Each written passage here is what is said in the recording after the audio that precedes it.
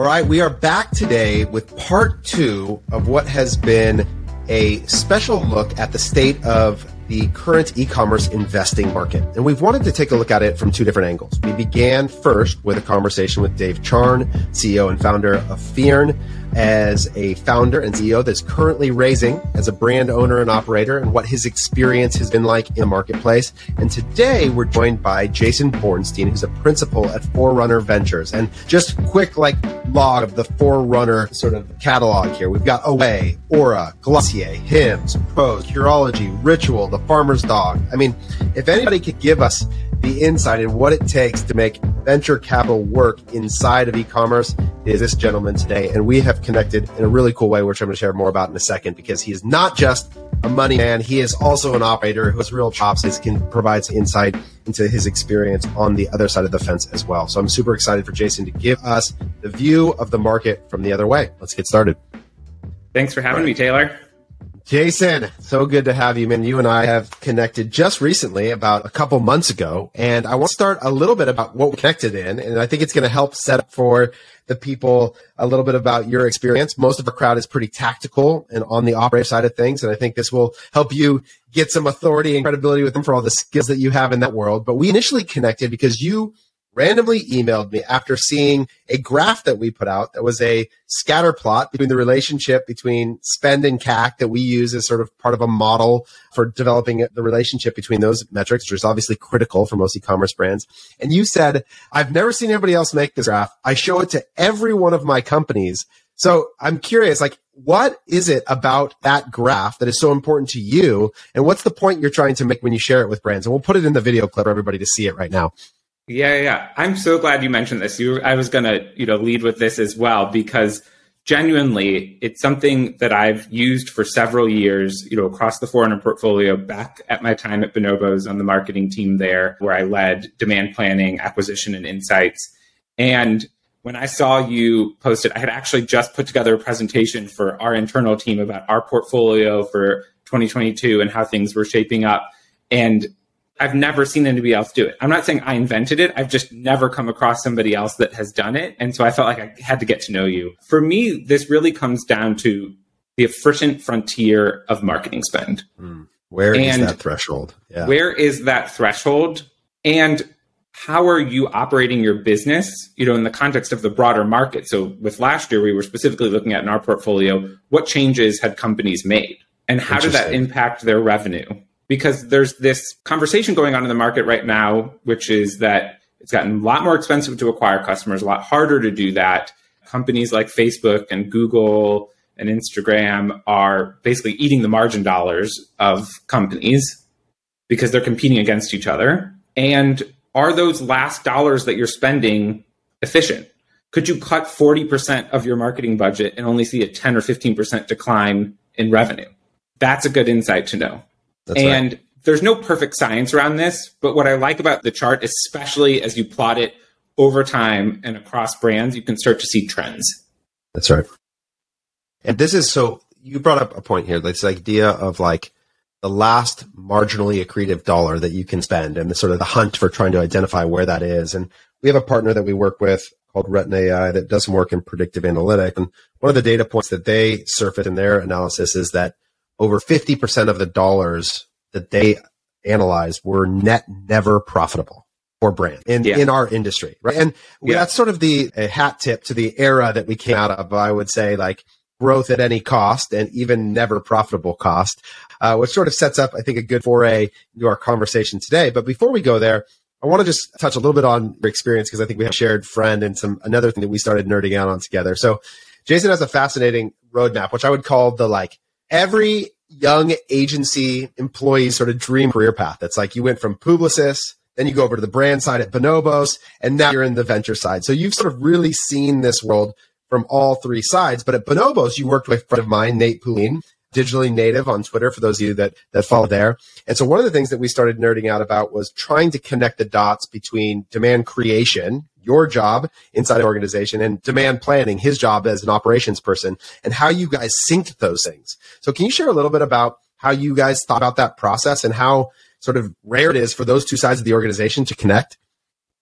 Yes, it's incredibly rare. It really underpinned my 5 years, I mean, Nate and I overlapped for the majority of my time there, the 5 years I was there. This underpinned a lot of my effort and time at Bonobos, which was I recognized that the planning team had their stuff together, right? They were coming actually from traditional retail backgrounds. They had systems in place. They had calendars. They had an open to buy. They were very precise about what they wanted to do and why. I mean, were they entirely accurate always? No, but they had a whole plan. It was very impressive, right?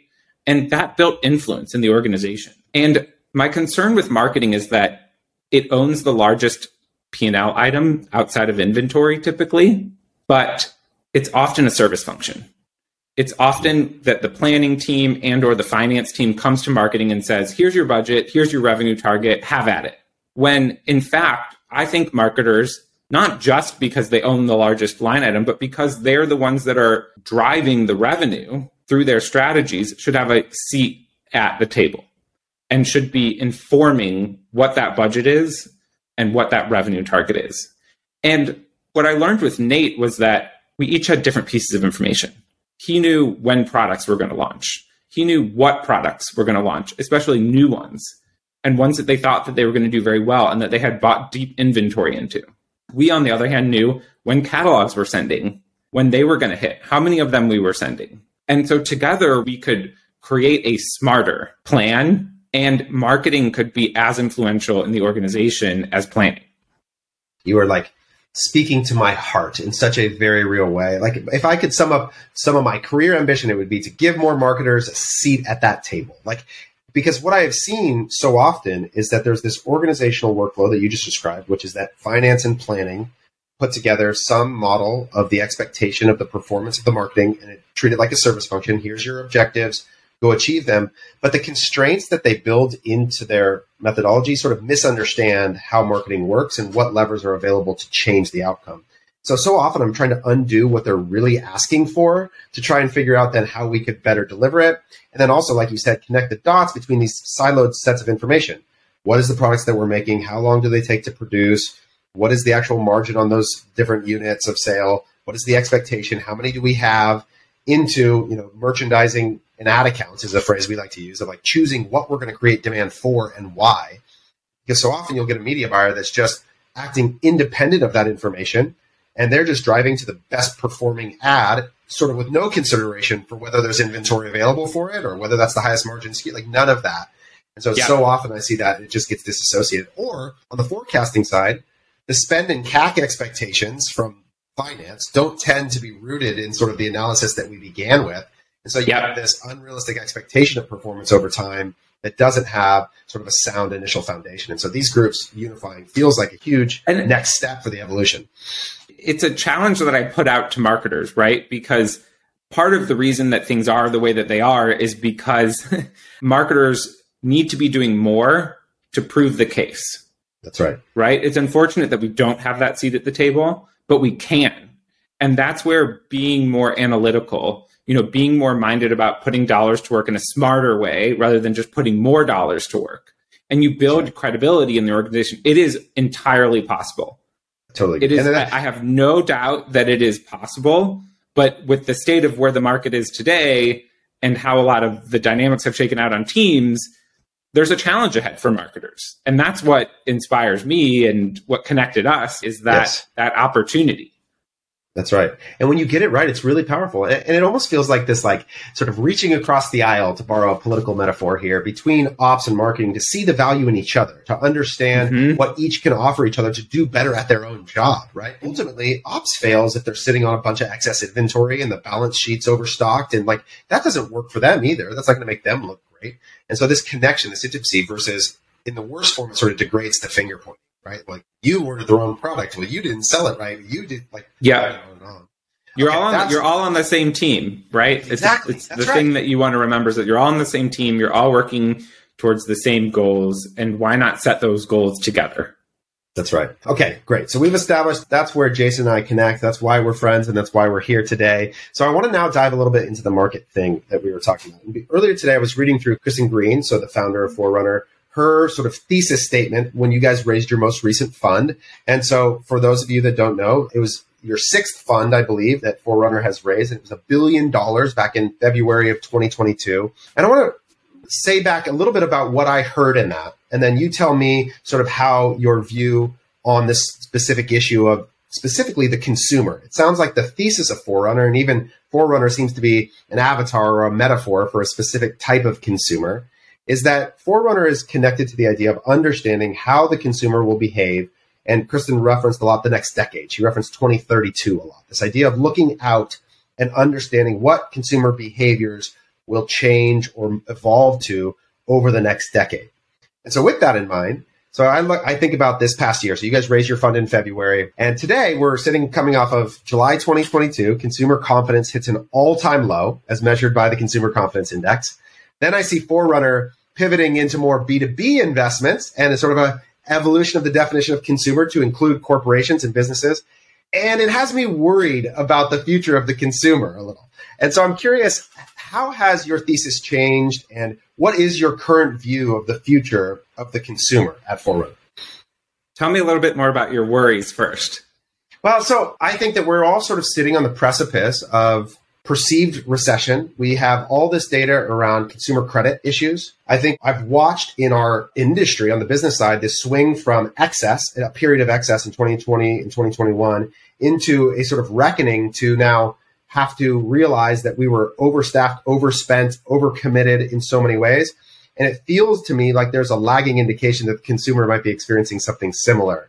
And so I wonder if in the near term, and you guys look out a decade, so obviously there's technological innovation beyond that, but over the next year, 2, 3, are we seeing that the consumer markets and the consumer product markets in D2C might not be the area of greatest investment return for an organization like yours? Yeah. Okay. I hear you. So what I'll say is I believe, and we at Forerunner believe, that consumers are resilient. You certainly saw this through the pandemic, where people relatively quickly mobilized and changed the way that they were living their lives. And that lasted for some 2 or 3 year period, bringing us up to now. And this has happened before. You think about the Great Recession, right? I don't mean to understate the challenges that individuals face and the differences, the different types of challenges that individuals faced based on a variety of factors. But ultimately, we as people adapt, right? So that makes me feel more optimistic. And I think about this market right now, and you talked about excess, right? The last decade really, to go back to Kirsten's piece, the last decade was really a gradual buildup of excess. People spending more time online, connected to their phones, more time on social, buying more things, spending money on services, spending money on experiences in ways that they weren't able to before. And it was this buildup that then, the rug was pulled out from under as a result of the pandemic. And now we're getting to a point where reality has set in, or a different reality has set in. Yeah. And it's one of less exuberance, and it's one that's more pragmatic. And so that's a word that I like to think of when I think about the consumer going forward, as a pragmatic consumer. And how is a pragmatic consumer going to be spending their dollars versus an exuberant consumer? And I think those look very different. And so you think back to, really a lot more needs than wants, and a lot more of the systemic issues in our society, in our economy, in our culture, rather than those that are, kind of innovating around the edges of that. As far as, brands go, you mentioned this at the beginning, we became known in the market for backing many of the first and second wave digital brands to reach scale. I worked at one of those companies. Bonobos had raised $100 million from Lightspeed, Excel, and Forerunner across several rounds. And we continue to believe that this is a viable business model, and we're continuing to make investments. The bar has certainly gone up there, but actually, as we have always done since the earliest funds, we're looking across categories, across business models, marketplaces, software, services, products. We're looking for where people's needs are not being met, where there's subtle shifts in behavior and mindset amongst people that create opportunities for companies and brands that matter to be built. And so sometimes that's a product company, and sometimes that's a different type of company, depending on the category. So we are continuing to invest there, right? Make no question of that. The challenge that these companies face right now is just finding the right source of capital for their goals and for their growth. That's one of the most important learnings, Because what happened over the last decade was that it became easier than ever to start a brand online or a digital brand online. You have a playbook, a tech stack. This didn't exist when Bonobos started. We had a whole engineering team in Palo Alto, right? We had to build a lot of this stuff that exists today and that people can use to spin up a business quickly. And that is incredible and powerful. But what that's meant is that there's a lot more competition. It's a lot harder to stand out. It's easier to build a business. It's harder to build a brand. And so for us, it's raise the bar and change slightly what we're looking for. Okay, so that's great. That's a perfect setup. So what raise the bar? Let's be practical for the founders listening, thinking about what is the bar? Because I think maybe historically there were certain parameters that would define what appeared to be a worthy investment opportunity for people in your world. And now your phrase, the bar has raised. Can you give me some specific examples of what specifically has changed? What is the bar? What was it? And what is it now? Sure. And specifically what you're looking for? Sure. And I think the past few years were a whirlwind and really were atypical. So what I'm going to reference are things that actually were typical in years, 5-ish plus years ago that are now coming back to the forefront as being as important as they were before. And so when I'm referencing like before and after, that's what I'm going to be thinking about. So number one is that funding rounds catalyzed by inflection points.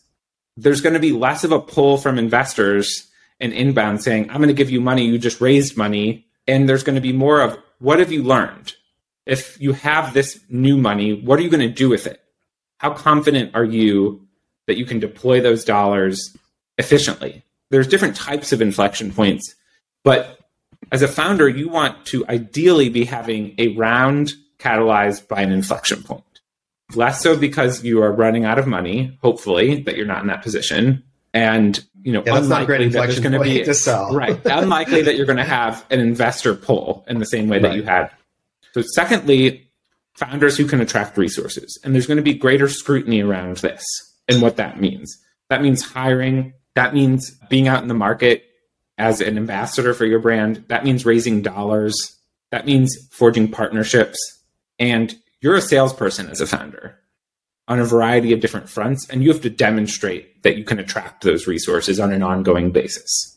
Third, and I would say maybe this is more of one that was overlooked over the past few years, is clear unit economics and predictable revenue. And I want to underscore predictable because you want to see a trend, right? And you want to start to see control over the levers of the business. Yeah. Can I double click on unit economics? So can you give me what is good there for you? What do you want to see? And obviously it's category dependent. I'm careful to generalize too much here, but is there when you think about that, do you think about it in relationship to LTV to CAC models in some time frame? Do you think about it in sort of cash conversion? What is the actual sort of idea when you say unit economics that you're analyzing? Sure. So there's more of the checking the boxes on just what does the P&L look like? What's a product margin? What's a gross margin? What's a contribution margin? I'm thinking more at the customer level. What are you paying to acquire a customer? How much are they spending with you over some period of time? How known or unknown is that?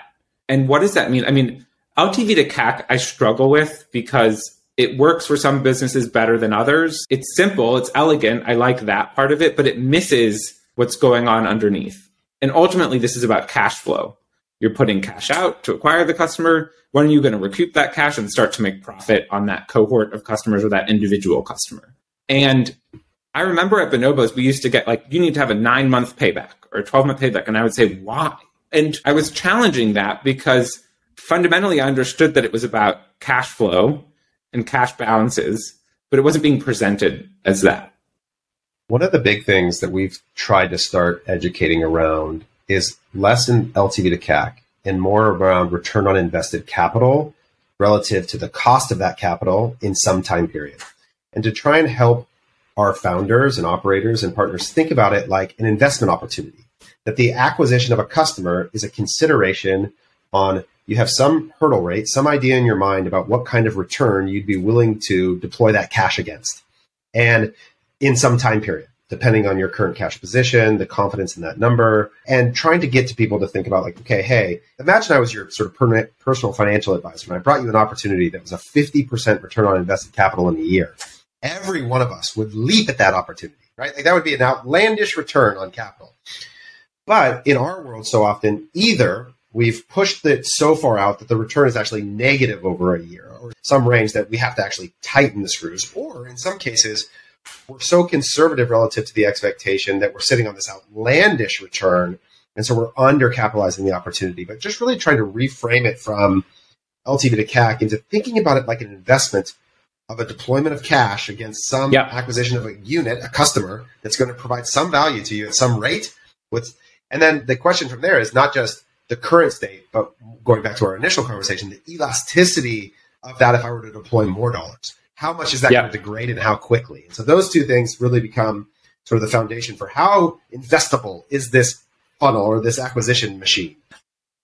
What I would add is that you think about the public markets, and we have more consumer companies going public, variety of different business models. When I say that, I mean broad, like I'm thinking Spotify, DoorDash, Airbnb, right next to Warby Parker and Allbirds, Etsy, Chewy. They all have slightly different business models. And when I think about software, there's a very clear and defined set of metrics that demonstrate whether or not you're best in class. When I think about those companies, their business models are slightly different enough that they're all not reporting the same metrics. That's or they're not reporting metrics that can be used to calculate the metrics that an investor would look at. And it's challenging, right?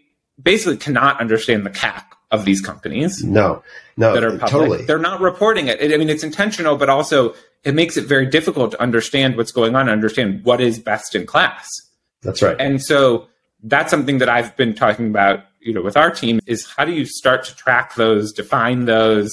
I think you can do it, moderately well with revenue and sales and marketing spend, but even sales and marketing spend includes a whole bunch of things that is beyond advertising dollars. We don't even agree. Yeah, we don't agree on the we've been talking about sort of rewriting GAP for e-commerce. Like how do we actually create a shared syntax that allows us, because one of the even things as we move as an agency, as you move from business to business, even something as simple as when we all say revenue, in every instance of my 100 customers, somebody means something different. Right? They're using some definition of a shared word that means and is calculated fundamentally different. So just to create shared language, I think it's one of the things that creates friction in our industry is that we can't actually agree on these definitions in some way. What is contribution margin? Does it include ad spend or not? Like these little variations. Where do you put customer service? That's right. Exactly. Yeah.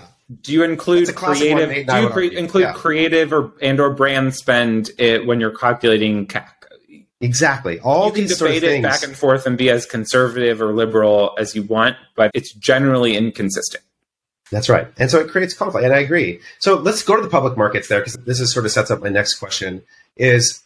Oh, I had a couple more things, but we should go to the public market. Go. The last I'll summarize it is really, diverse and unique go-to-markets. I'd like to see more companies spending their first dollars not on Facebook and Instagram. I think you're starting to see that with TikTok or YouTube. Like, there's got to be other channels. You can't be relying on one channel in the way that companies were relying in the past. And part of that, too, is being multi-channel, right? Starting off as a digital brand gives you a lot of power and the ability to choose different directions. And there's different times when you want to explore different channels. But what does it look like to do drop ship and sell on other marketplaces? Or what does it look like to go into different retailers when you start to see a pull there? And the last piece that I would say here, the final point I'd make is this appreciation for loyalty. So we talked about CAC and LTV. There's so much more of a focus on acquisition and on how much you can pay to acquire a customer, and not enough conversation about this idea of growth by loyalty, growth by improving the LTV metric. And that has a lot more to do with how complete is your offering and what promise are you putting out there in the market? What expectation does that set with your customers or potential customers? And then how are you delivering on that? And starting to turn the dials on that and having teams think about that rather than this sort of blunt object of spending more money to acquire more customers and then not paying attention to them once you've acquired them. So one of the things that we talk about, so I'd be interested, because this idea of loyalty as a movable item tactically is something that I struggle with. So one of the things that we'll often say is that LTV is a genetic attribute of a product. So in other words, if you sell mattresses, it doesn't matter what tactical marketing you do on the back end. I just don't need that many of them versus if I'm buying a consumable, right? So the difference in product level. So one of the things that we'll talk about often is that LTV growth, and you use the phrase complete offering, which I like, as a product development problem. And the businesses that I'm really fascinated by are the ones that, let's use Oura Ring maybe as an example, that combine hardware and software, and part of the residual LTV or value comes out of at the software layer. Or another thing that Kristen referenced a lot in her article was this idea of digital goods or other ancillary information objects or services. I think about HIMSS, another one of your examples, where you're providing consultative medical services as a model and supplement to product. How much of that LTV, because I think people can sort of misallocate attention to this problem in some ways. How much of it do you see as like a tactical marketing lever versus a sort of actual business or product problem? More the latter. Okay. I think there's a natural steady state. It's really hard to move retention curves once you start to get out, into things asymptoting. I actually really like the example that you shared with me with one of your brands where you all realized that there was a big drop off in second purchases within 60 days and then put together, I think it was a bundle of products that were smaller and it totally products, changed. It changed the trajectory, right? That's what I'm talking about. There you go. Yeah. So the and for me, so you have to figure out what that looks like for your mattresses. That's just a tough category. And purchases it's an extreme example. Yeah, it's an extreme example. But there's plenty of things that are more in the middle where you can get creative, and that's the challenge. When I say about the promise that you put out in the market and the expectation that sets and how you deliver on, that's really talking about those 0 to 60 days or 0 to 30 days, and that big steep drop off from the 100% of customers that made a first purchase to the 40, 50, 60% that made a second purchase. Because once you start to get beyond that, it's really hard to move the needle. Right. Better to focus on that and more of the upfront part of it than to be focusing on the long tail of it. We talk a lot about the strategies and tactics we use to grow e-commerce brands from the discoveries we've made working with top brands at our agency, Common Thread Collective. But what if you want more guided support to implement these learnings for your own brand or clients' brands? That's why we created Admission, our membership service that's specifically designed for e-commerce founders, marketers, and agency owners. Rather than spending endless hours trying to search for answers or paying costly fees to hire a freelancer, Admission is our done with you growth marketing solution designed to save you time and money. For as little as $247 per month, you get on-demand access to all of our trainings and all of our staff at CTC. Space is limited though, so head over to youradmission.co to get started today. That's youradmission.co. Hope to see you on the inside. I agree. So what Jason is referencing is sort of front-end offer design. So and many of you have heard me use this example before with Bamboo Earth. If we sell a single unit of our cactus concentrate, which is our best-selling SKU, the repurchase rate and the timeline to a secondary purchase is really long. It's a pretty good-sized product. You just don't need that much of it when you use it. And so the LTV to CAC on a short-term basis, we like to look at it like a 60-day window because, again, bootstrapped, not a lot of cash, is not that great. But when we move to a sample size set of products in a sort of, we call it the ultimate mini kit, which is just a way to explore a new brand, try a few products, the repurchase rate on that is much faster and the LTV to CAC economics work a lot better. And so you develop this sort of question about what's the entry point into your brand? What's the right way to develop a relationship? And it's, this is going all the way back to sampling at Costco, right? Like what's the digital version of creating this sequential purchasing behavior that deepens the relationship over time versus like, buy everything from me. You've never tried it all before. Here's $700 of all the product ready to go, Yep. Okay. That's really interesting. So continued loyalty is a big piece of that. Is there any? I mean, I would just share, there's a handful of companies in our portfolio that have sold generally just one product and have reached incredible scale, right? They could have introduced more sooner, and you can debate whether or not they should have. And some of them are starting to do that now, but it just shows you that when you get something right, it works. How many of those was subscription a core component of that enabling that? Almost all of them. Yeah. And that's what I've seen is the only way to really produce at a single SKU level that kind of disproportionate return is to have something that makes sense on that purchasing function. Like it's just, there's no way to get to that outsized level of return and scale without it, where you can invest so heavily or aggressively in acquisition because the return's so good. That's one of the only levers I've seen meaningfully alter those economics on the LTV side, is to introduce that as a purchase type. And we've seen it with premium products that are quite expensive, that I think most consumers would say, that's too much for me, right? And you just need a smaller group of customers that are interested in that offering. We've also seen it work with products that are, more middle market or down market, right? Have more affordable price points. So price can play into this as well in the dynamics of it, but it's doable, it's attainable no matter what part of the market you're going after. Just because I saw Kristen reference it in this a lot, Web3 and crypto as part of the consumer trend and behavior that we're watching. I also today was listening to Tyler Haney from Outdoor Voices on a podcast, and she brought up that, community was a big part of her vision for the brand early on. And they asked her, if you were to do it again, they did a lot of run clubs and early, very physical. And her answer was that the money that she was spending on advertising, she would redistribute to the participants in the brand and create ownership and reward at the individual consumer and user level, which felt like a very Web3 ethos around watching the hundreds create their sort of NFT program and value creation around an asset for the community and turning them into these super affiliates. What do you see as the evolution of loyalty out of the give 5, get 5 coupon program that we all, we're running? What's the next way in which we incentivize the community to actually engage at a deeper level to create sort of more connection to the brand in a way that fuels that sort of growth?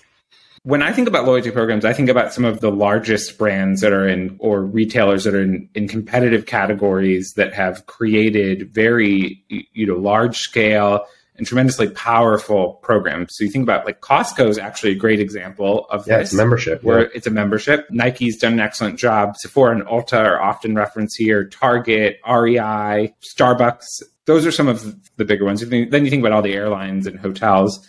When I think about loyalty programs for emerging brands, I actually think less about a program and less about points and more about this mindset where you're leading with loyalty and you're thinking about what are the things that I can do for my best customers, my top customers? What are the things that I can do for that? If you think about your top 10% of customers, and they may be driving a large portion of your revenue, the next 10% or next 20%, that could become that top 10%. What can you do for them? And you don't have to come up with a program. You don't even have to have a software starting out to do this. Just start to see what matters and what moves the needle with this group. So it could be early access. Ideally, you're finding things that have low actual cost to you and high perceived value for others. That's why airlines and hotels work so well, because when the plane takes off or the night passes, if the seat or the room is empty, it's of no difference to the airline, very minimal marginal cost. But it's such a delight for you if you get a free room or an upgraded room or an upgraded seat. That matters a lot. So you want to find those things. You could do some discounting or some, promotions off of it. You could do invites to events. You could engage them in creating products with you or trying products as you're developing them. There's a whole list of options. And I always encourage, what we were talking about is identify the thing, the place, the moment that you want to try to move the needle on. Ideally, it's something about the promise you're putting out there in the market and or that 0 to 30 or 60-day window. And then start to try a few things out. You may ultimately land on a program down the line once you've reached a certain scale and once you have an understanding of the levers and the economics. But so many loyalty programs fail because when you create points, you're creating a currency. Currency has value. You have to be keeping track of that as a company, right? And the profitability of that. It's so hard to measure on an incremental basis how you're moving the needle when you've got points factored into this. And there was at one point when the markets were upside down at the beginning of COVID, where there was commentary around how Delta's loyalty program was worth more than the airline itself. Right? It had some value, some book value, right? Because the points are equivalent to dollars. Right. And so I always caution people, you don't want to go down that path, especially as an early and lean company. Yeah. Try all the other things, get creative there. I was talking to one company recently that has a subscription offering, and they had done a lot of really excellent work on what a program could look like for them. And I said, let's step back and let's think about what are these points where you're seeing people drop off? And they said at the 1 year mark. For this company, it's a bit different what their offering is. And I said, okay, what would keep people around after that 1 year mark? How do you do something special for them at that point? What's going on with them that they're dropping off and that you're not the right fit for them anymore?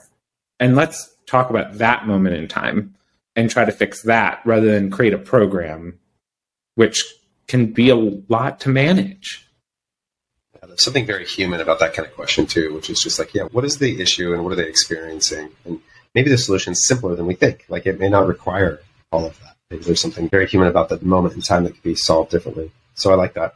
Okay, so we've got two more things I want to go through. One is this idea of what's happening with price in rounds of investment. And this is where I want to go back to the public markets and sort of reflect on one thing we've kept track of is like this index of e-commerce related public entities, from the consumer brands, the ones you mentioned, to the sort of software layer that surrounds it.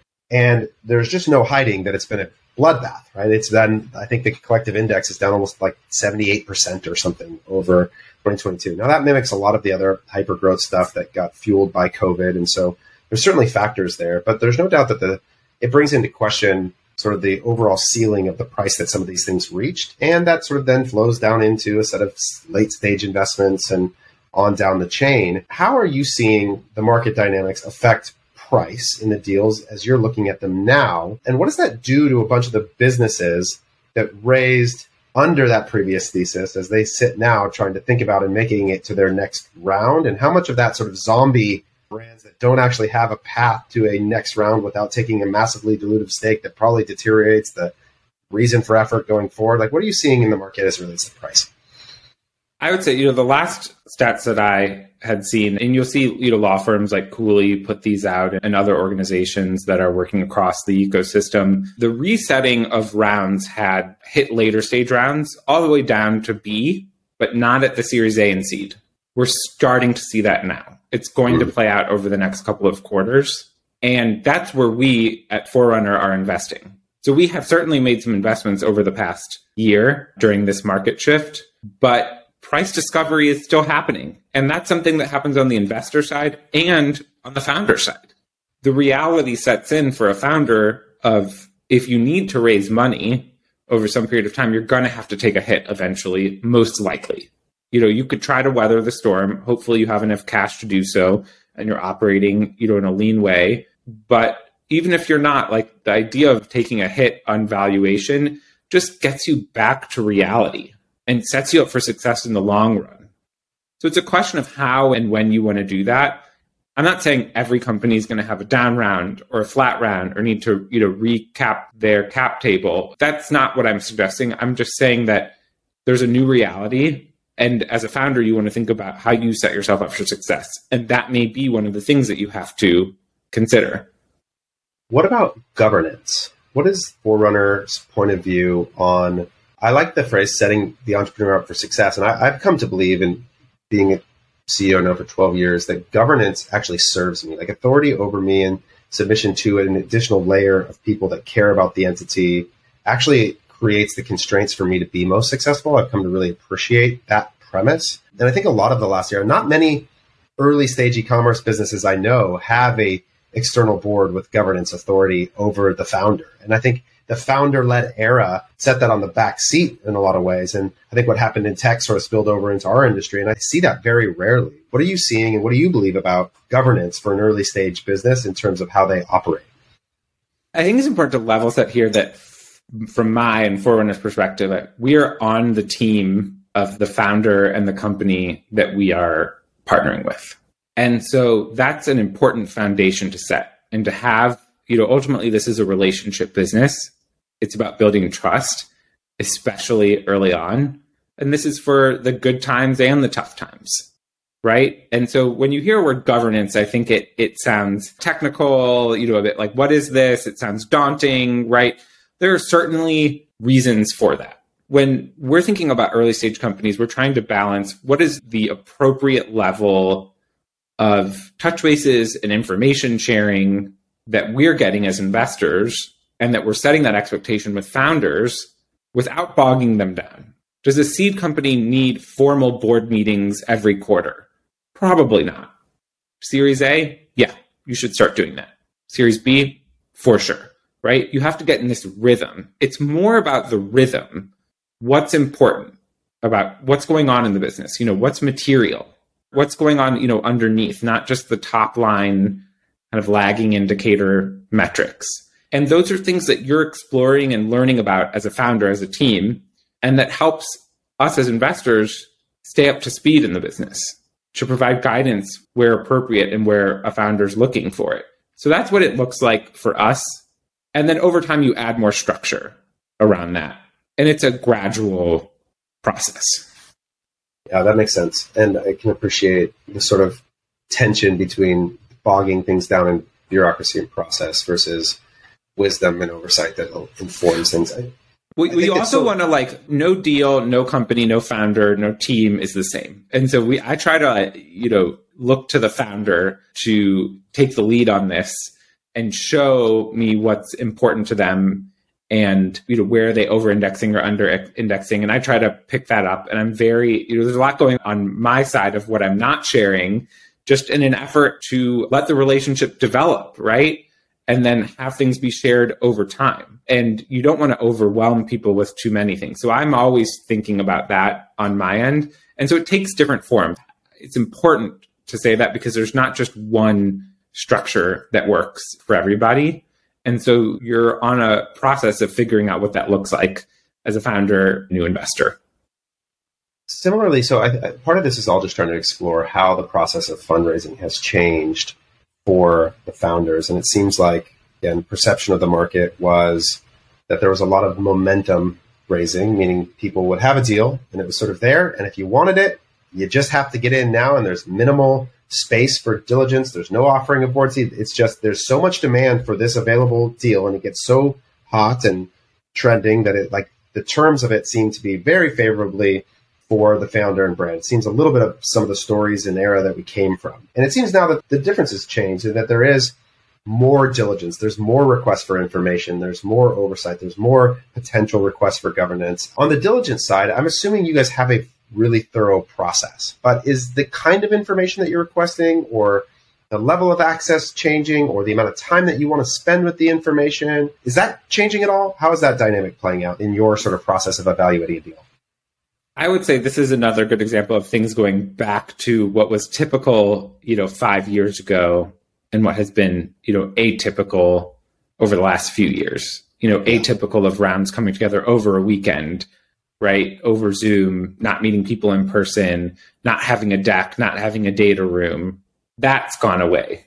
But the return to what we're looking for is what we had always, looked for prior to this situation. And I'm not saying that we undercut our diligence necessarily on deals in this time. It was just a more challenging environment to ask for that stuff and to expect that. And so you had to make a call as an investor on what were the most important things or questions that you wanted to have answered. Now we have a bit more time to marinate on that. And most importantly, to get to know the founder. I think it's so critical. And if I was a founder, I would want to get to know my investor because as difficult as situations can get down the line, right? It can be that it's created by the investor or the founder, right? You just want to get along. You want to make sure that you have aligned values and expectations. And how can you possibly do that over a weekend period of time? You can't, right? And so what's nice about slightly longer processes that take a couple weeks, a few weeks, is that things play out over time. People show their cards, investors the same, and founders the same. And this is natural and I think healthy.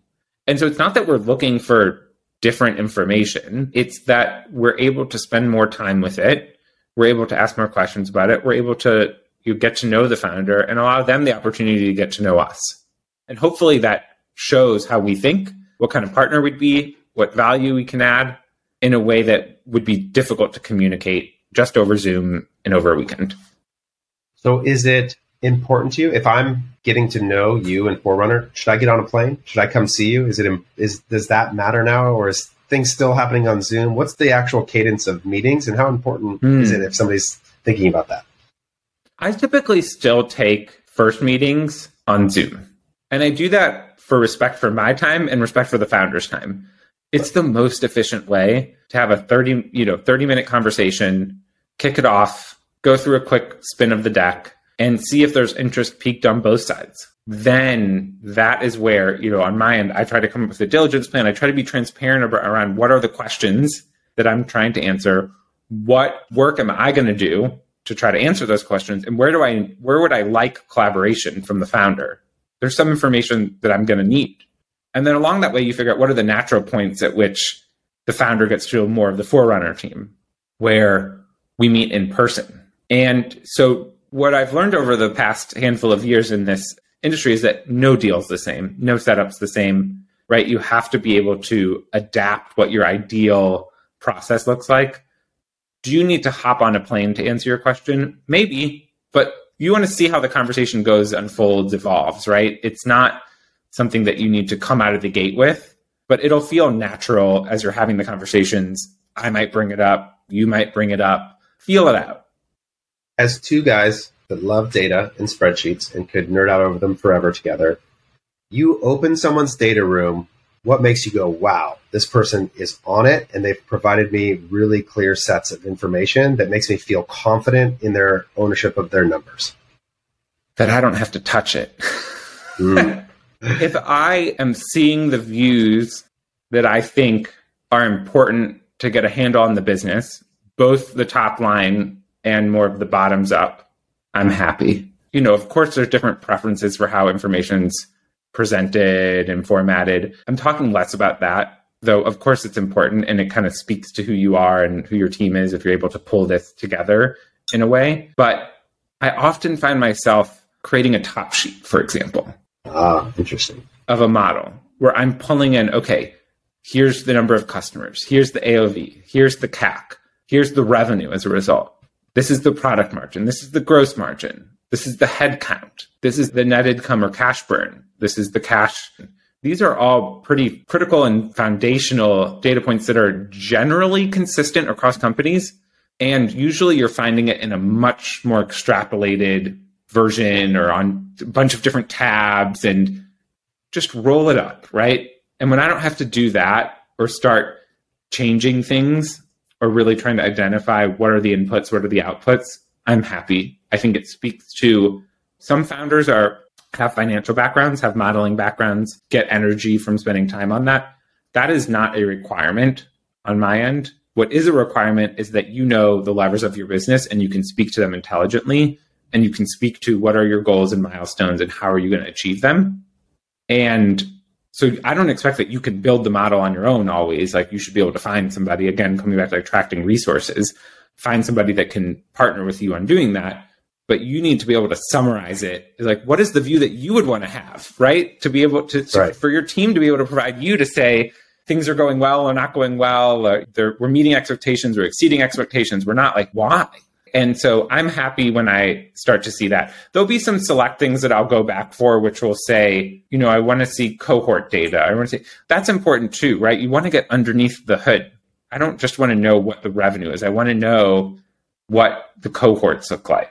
I'm trying to understand what's going on underneath. I care just as much about, perhaps more about that than what revenue threshold you're at, because that's a moving target. And of course, there's some level that's important depending on how much you're raising.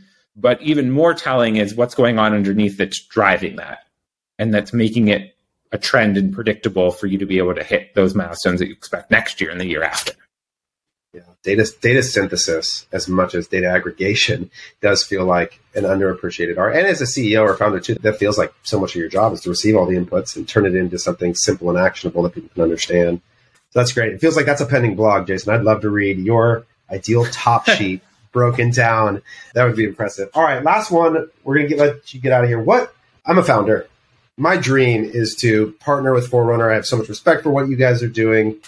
What's the best way to sort of catch your attention, to get on your radar in a way that would give me the opportunity to get to that 30-minute Zoom call? Because you're a busy guy. I'm sure you're not taking just anybody that emails you. What's the way? How do I get onto your radar?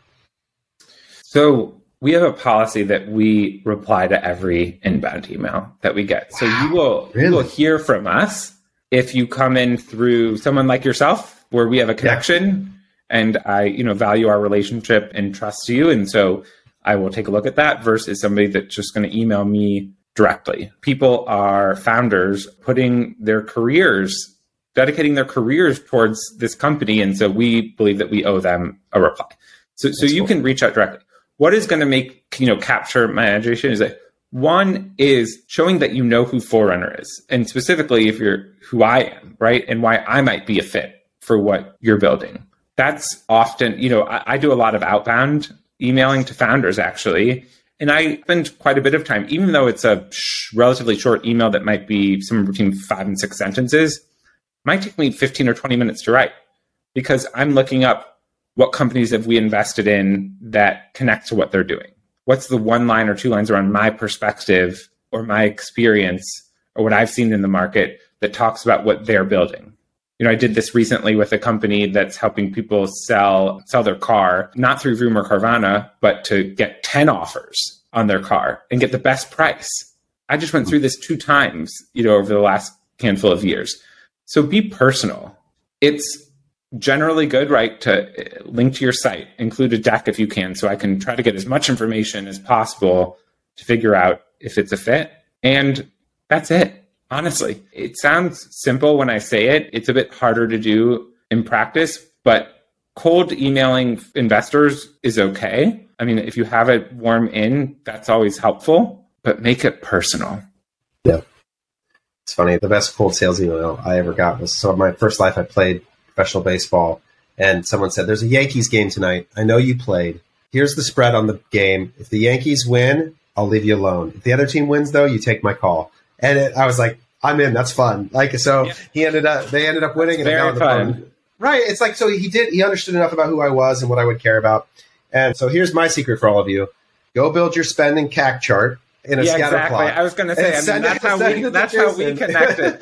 That is exactly how we connected, because I saw you, I'd followed you for a long time, and I saw that, and I reached out at that moment. That's it. Like, did I want to get to know you before? Sure. But I was taken in the moment that I had seen that thing, and I'm not going to miss that opportunity to use that as a way to connect with you. And I'm so glad you did. Jason, I appreciate it, man. Thank you for sharing. Your thoughtfulness and your genuine care for the people you work with comes across so clearly in this conversation. So do it. Go try and find your way into Jason's world, because whether they end up investing or not, it'll be worthwhile. He's an awesome human that has a lot of value to add to our space. So really appreciate you joining, Jason. Thank you for having me. It's been a pleasure.